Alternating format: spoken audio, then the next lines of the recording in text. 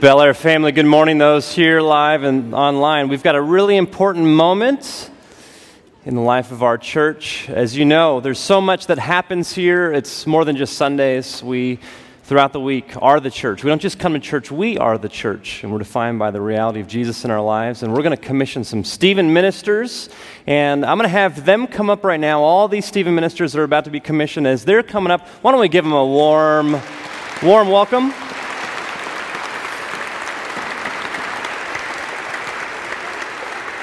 And as they come up, why don't you pull out, this is the weekly, this was handed to you, flip it over on the non-colored side, is everything about Stephen Ministry. But Mike Morgan, who is our Senior Director of Caring Ministry, is going to share a little bit through an interview about this. This is a fun group. This is a good group. So they're excited. They are.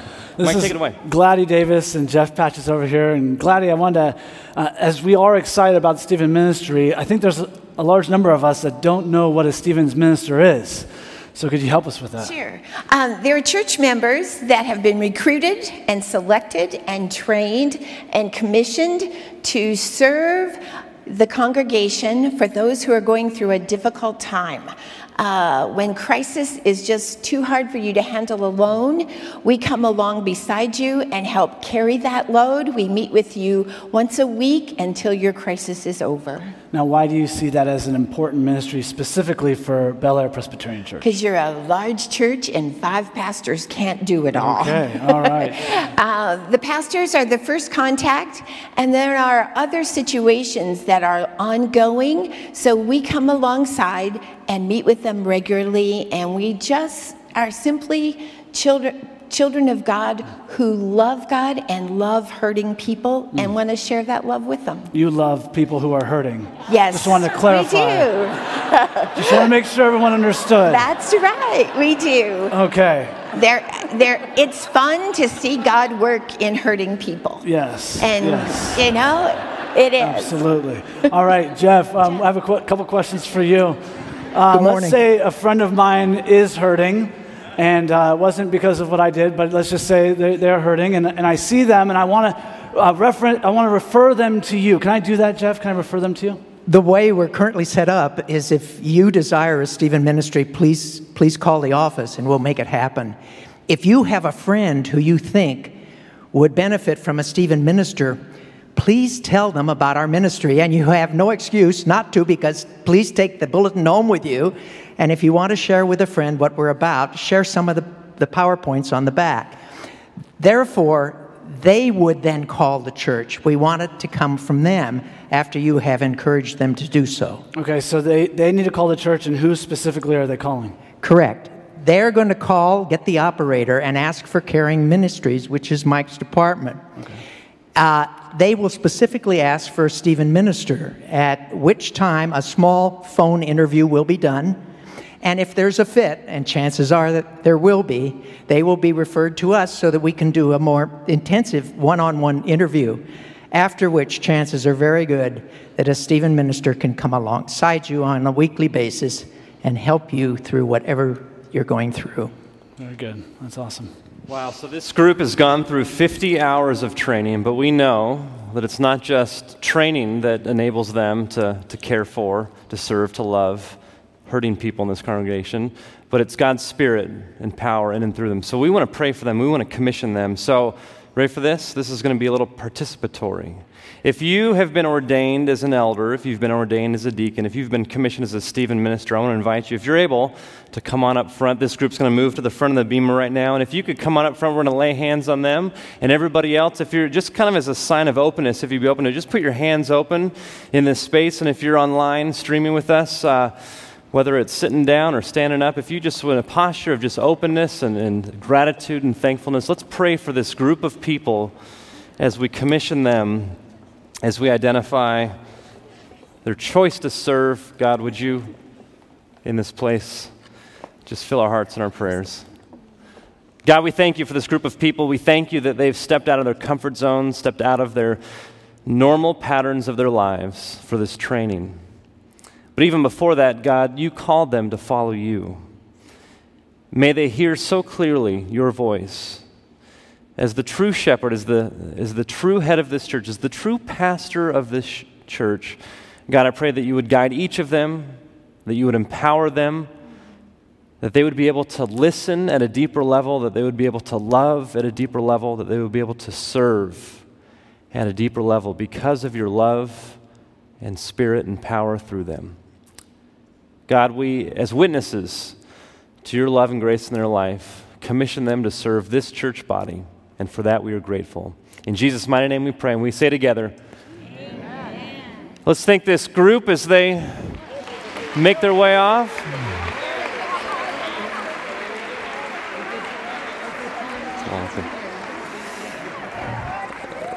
And as they make their way off, why don't you grab your Bibles. We'll turn to Mark 14 as we continue on in this sermon series.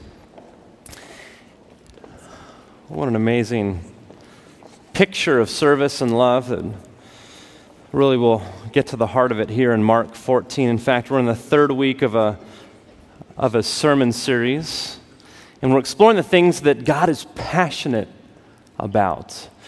And we see that God clearly extends an invitation to us to join him, to participate with him in the things that he's passionate about. And so we, in 7 weeks, as we head towards Easter, are going through 7 different moments in the last week of the earthly ministry of Jesus through the gospel according to Mark. And we're building towards Easter Sunday. In fact, as a reminder, many of you have heard this, and I'll remind us again that Easter, we're coming back onto campus here at Bel Air. We're bringing Easter back to Bel Air. We're going to have 3 services in this room, 8 a.m., 10 a.m., and noon. And we want this to be an amazing opportunity, not just for us to show up, but for us to invite our friends, our family, our coworkers, our neighbors to come and hear and experience the love, the extravagant love that we sung about a little earlier in this place as we gather. Even before that, at 6 a.m., we're going to have this sunrise celebration out in the patio.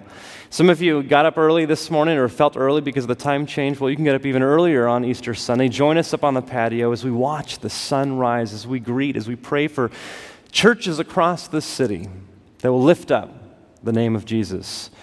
And so my prayer for us as a church is that we would be a hospitable church, that we would be a welcoming church, that we would show up and not just ask the question, okay, what am I going to get out of it today? But that we would show up asking ourselves the question, perhaps even praying, God, what are you going to give through me today? You never know what a smile that you extend to somebody or a welcome that you extend to somebody will do for somebody. You never know. You never know if you'll meet somebody in the parking lot or on the shuttle or here in this place. You could change the trajectory of somebody's life. So this Easter, I'm asking, don't just show up and go through the motions of another Easter. Show up and bring yourself and pray, God, how would you use me? How would you invite others through me to come hear the transforming love of Jesus Christ?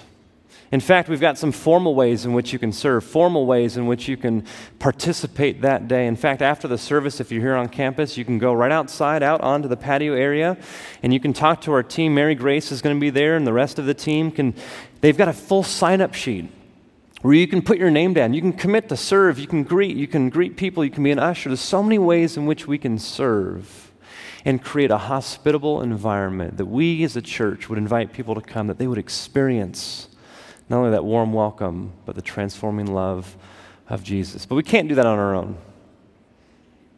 We have to first look at the type of love that God extends us before we can love and serve others. That's what we're going to do today. So Mark 14, if you have that, I'm going to read Mark 14, verses 3 through 11 at the end of this section. It's up on the screen. If you're listening online, you can follow along with me. Hear this. This is Mark narrating this moment, this meal that Jesus is at. Verse 3. This is Jesus, while he was at Bethany in the house of Simon the leper, as he sat at the table, a woman came with an alabaster jar of very costly ointment of nard. And she broke open the jar and poured the ointment on his head. But some were there who said to one another in anger, "Why was the ointment wasted in this way? For this ointment could have been sold for more than 300 denarii and the money given to the poor." And they scolded her. But Jesus said, "Let her alone. Why do you trouble her? She has performed a good service for me. For you always have the poor with you, and you can show kindness to them whenever you wish. but you will not always have me. She has done what she could. She has anointed my body beforehand for its burial. Truly, I tell you, wherever the good news is proclaimed in the whole world, what she has done will be told in remembrance of her." Then Judas Iscariot, who was one of the 12, went to the chief priests in order to betray him to them. When they heard it, they were greatly pleased and promised to give him money. So he began to look for an opportunity to betray him. This, my friends, is God's word. So there's a scene that is unfolding that actually in that day was very common. In fact, whenever there was a meal, in fact, in the Near East, whenever there was guests and they would recline at a table, I want you to imagine this, there'd be a table in the center and they would literally recline on their side and their head and their face not only would face the guest, but also face the meal. And so the rest of their body and their feet would be the farthest place from the table. Everybody around the table is kind of leaning in, laying down, facing in. In that culture, there was not showers. There was no Kohler. There was no Moen, all these great brands of faucets. There was no bathtubs. There was no deodorant. There was no perfume like we have today. There was, in many ways, the experience that many of us don't really experience very often in our day-to-day. It was the experience of absolute stench. And it wasn't just bad in terms of our standards. It was bad in terms of their standards. And whenever you gathered for a meal, to get the stomach to be able to enjoy the meal, there had to be something that would mask the stench, mask the smell. So it's very common for the host or the hostess to come out and to take some ointment that had a very concentrated perfume in it and to just put a simple dab on the forehead of each of the guests. And so what that did, because it's so close to you, you've perhaps experienced this, maybe you've sprayed a little too much cologne, or maybe you've got a 3-year-old like me that sprays a lot of cologne on you, and you carry it around with you for the day, and it's almost like this protective barrier around you. And so it's very common for that host to go around and dab a little bit on each of the guests on their forehead. So when she comes out, she's got this nice alabaster jar of pure nard, perhaps from Egypt, very costly, very expensive, concentrated perfume. No one's thinking twice until she does what she does. And before we unpack that, I want to see how they respond, the people in the room, how they respond. In fact, it's kind of tame how the English translates it. Look in verse 5. Open those Bibles back up. So we're in Mark 14, verse 5. At the end of that verse, it says, "And they scolded her." Now, some translations say they rebuked her, or some go so far to say they rebuked her harshly. But in the original language of the New Testament, the Koine Greek in which it was written, Mark uses a word that is much more violent in nature. It says that they bellow with anger. They roar like animals. They have a visceral reaction at what she has just done. But what did she do? Well, there's 3 things that she did under the surface. You can see what she physically did, but there's 3 things that she did that actually give us a little clue that actually are an invitation for us to live the same way. The 3 things. First, she shatters her security. Second, she shatters her pride. And third, she shatters her religion. So let's unpack each of these 3 things. She shatters her security. What do I mean by that? Well, in fact, this very costly perfume, Mark notes that somebody says that it's worth at least 300 denarii. Now, in that ancient time, that was roughly an annual salary. Now, imagine how much you make in a year. Imagine that spent like that. Now, I don't know what kind of gifts you give your friends, your loved ones, your family, your neighbors, or, coworkers, but chances are it's pretty rare. Perhaps you've never given a gift that is equal to your annual salary. And in fact, many believe that it is a family heirloom. This was before hedge funds. This was before 401ks. This is before, investment properties. There's no retirement fund. There's no nest egg set aside. And so often families would have something that was passed down from generation to generation. Many scholars believe that this was their security. This was their nest egg. This was their hedge fund. In case a war came through, in case there was famine in the land, they couldn't provide for themselves other than this very costly, this annual salary's worth item. And in that moment, she shatters not only her security, her family's security. And they bellow with anger. All they can do is look at the money lost and waste, and they overlook Mary, who's lost in worship to Jesus. In fact, you might say, Mary, wait, I didn't hear the name Mary. Mary, it's a woman. Where did you get Mary from? Well, actually, we have Matthew, we have Mark, we also have John. In fact, Matthew 26, you can read later, John chapter 12, record this same dinner, this same moment. So we get all these different angles on this same moment. This is Mary from Bethany. And she shatters her security. She doesn't just give a dab. She doesn't just give 10%. She doesn't even pour all the contents out. She literally breaks it. She doesn't want to hold anything back. Extravagant love. She's saying, I will give everything to follow you. I will give everything to worship you. I don't need this security. You are my security. You are my peace. And she shatters it, and they bellow with anger. But beyond that, she shatters something else. She shatters her pride. In fact, in the first century, it was very, very rare, in fact, actually outlawed, where a servant actually would be required to take off the sandals of a master in a home. In fact, we see in Mark that she anoints his head, but in John we see that she also anoints his feet. These are stinky feet. You know, they don't have the nice socks that we have. These are not, people who had a pedicure, this weekend, men, and I know some of you women too. These are not the nice. I've seen some. Yeah, I know. You've told me. We like our feet nice and clean, nice and pretty, right? This is very different in the first century. And in fact, whenever there were servants in a household, there was actually a law that was prescribed by the first century rabbis to protect people's rights so that people wouldn't have to stoop down so low, so that they didn't have to spend their dignity, spend their pride. And they actually outlawed masters making servants unloose their own sandals, unloose their own shoes. And she does exactly that. And they bellow with anger. All they can do is look down on her with shame, and all she can do is look up at Jesus and his sufficiency. And she pours out her pride. She pours out herself. She does not care what anyone else thinks. She is extending extravagant love to Jesus. She not only gives her things, she gives herself publicly. She's at the feet of Jesus, adoring him, anointing him, worshiping him. But you see, she doesn't just give her security. She doesn't just give her pride. She doesn't just shatter those things. She also goes beyond that. She shatters her religion.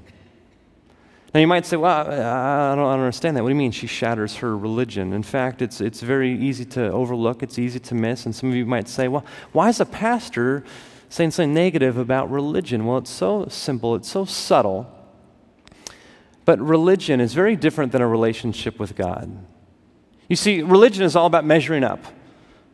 Religion is all about, what do I have to do to earn God's love, earn God's favor? What do I have to do to keep up? What do I have to do to fit in? What do I have to do to get in? What do I have to do to be loved? And there's all these laws that were swirling around at that time, trying to figure out and make sense of how somebody could actually do what they needed to do to earn God's love. And the religious leaders, the religious people around her, bellow with anger. How dare she? How dare she defile herself? How dare she stoop that low? You see, religion cannot produce that level of love. You see, you can be religious and you can give to God. You can be religious and be at the feet of Jesus worshiping. But you can't be religious and give your heart. You see, it's hard to give things. It's harder to give yourself. It's hardest to give in. She not only gave her things, she not only gave from herself, she gave Jesus her heart in that moment. She wasn't trying to earn God's love. She was simply responding to the love that she saw in Jesus Christ, and she extravagantly worshiped him.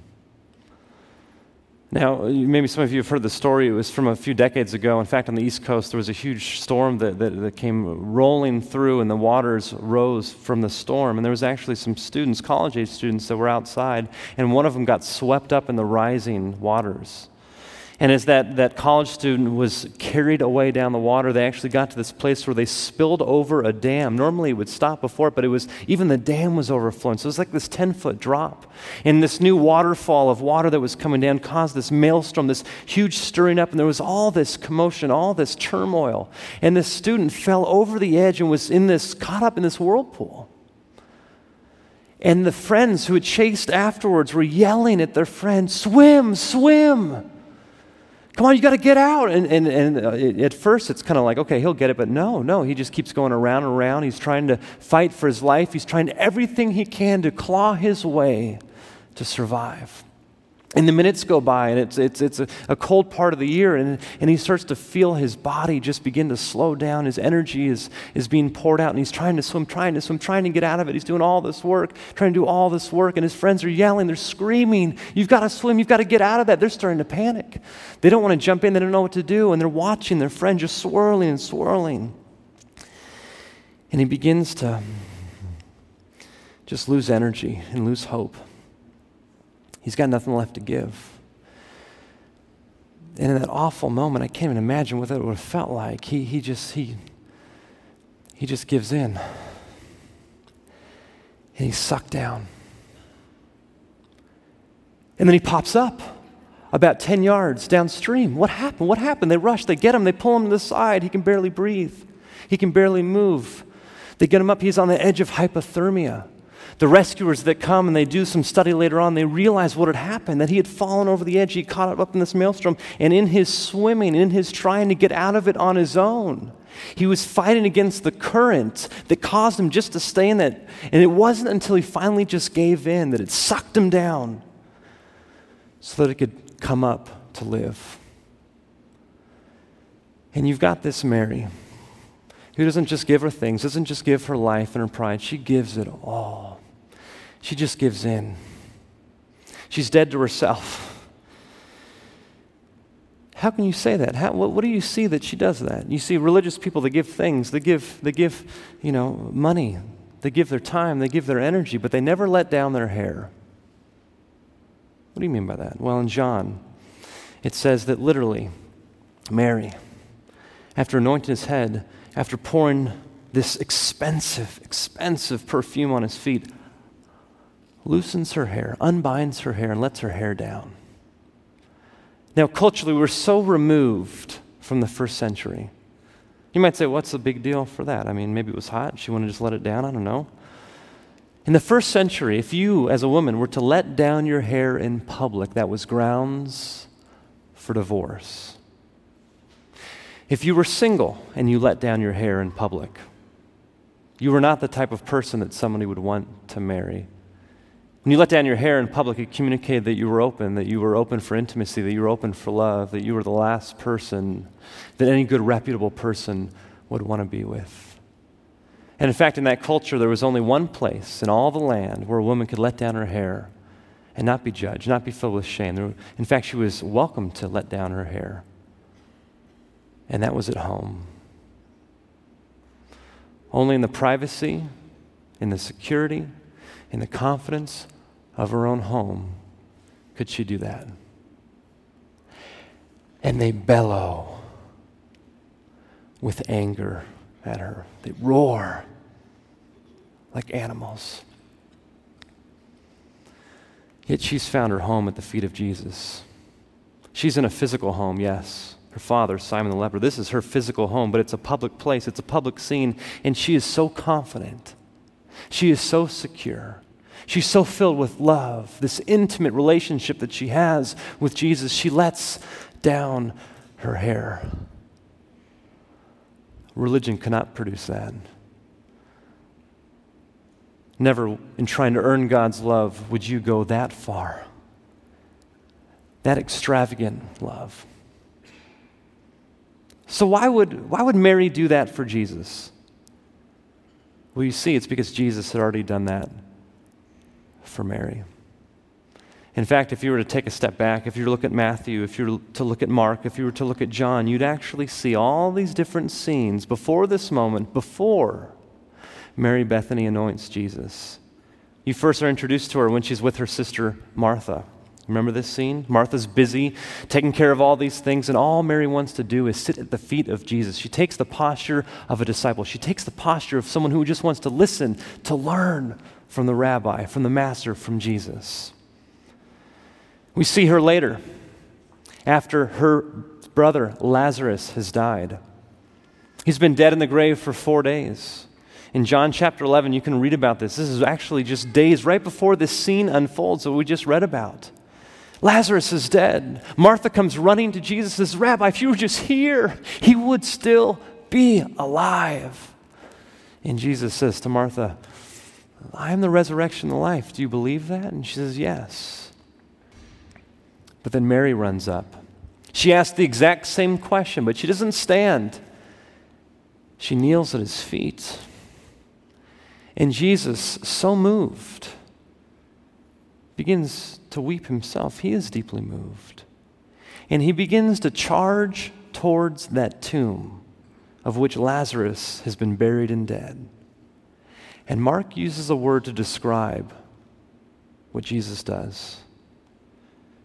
As he runs towards that tomb, as he runs towards death, as he runs towards the brokenness of this world, as he runs towards the thing that contains us, as he runs towards the things that is so counter to what God loves, Mark says that Jesus bellows with anger. He roars like an animal.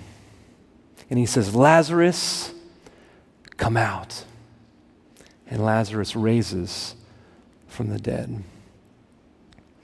How can Mary, at the feet of Jesus, while people are bellowing, roaring at her, how can she drown all of that out? It's because she hears a louder voice of love.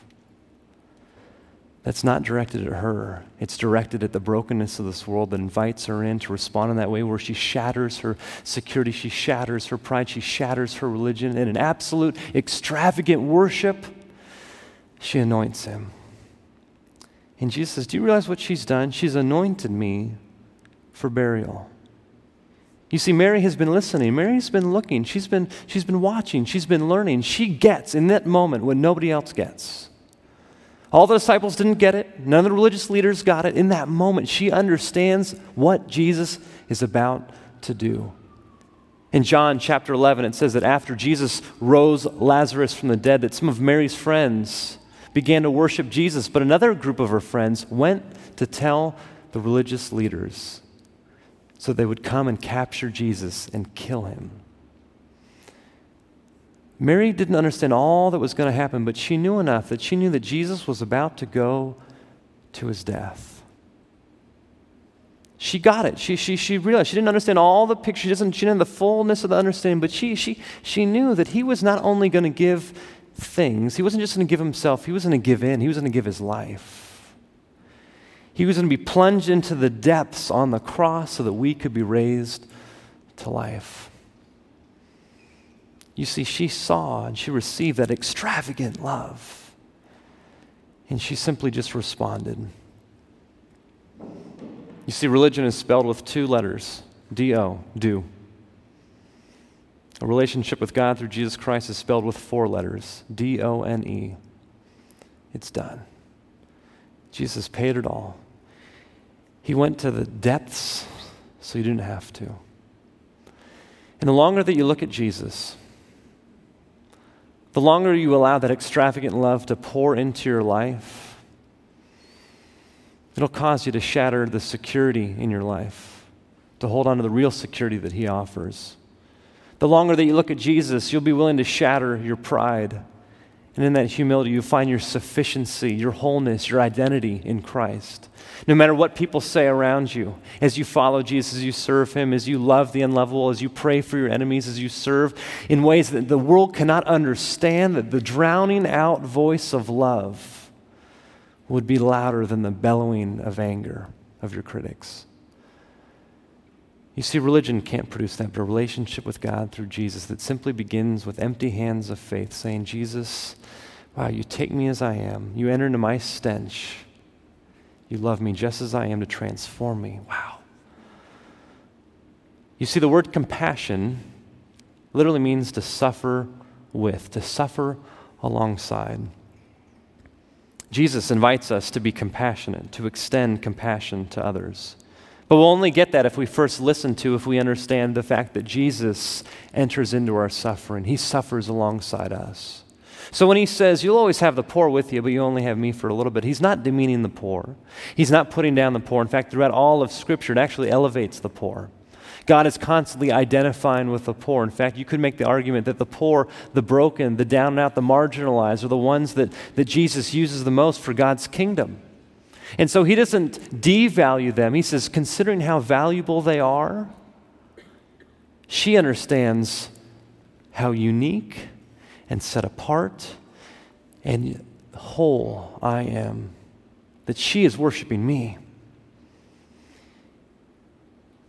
You know, in that moment, as Judas runs out, as he tries to sell Jesus, there's Mary left behind, sold out for Jesus. As he runs out thinking, man, I could have used all of that for my gain, Mary's there saying, Jesus, would you just use me? You see, you can love the poor and not love God, but you cannot love God and not love the poor at the same time. When we first look at him, we follow Jesus, it will transform our lives. We will actually become compassionate people. We can't generate that on our own. So would you in this day just take a long, loving look at Jesus, simply him, and would that transform you in ways that only he can? Let's pray.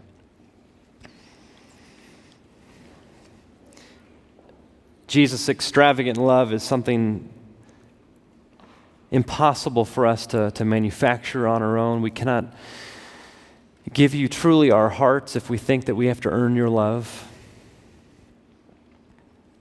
So God, I pray that we would take a cue from Mary and sit at your feet, that we would listen to you, that we would learn from you, that we would see that you gave yourself for us.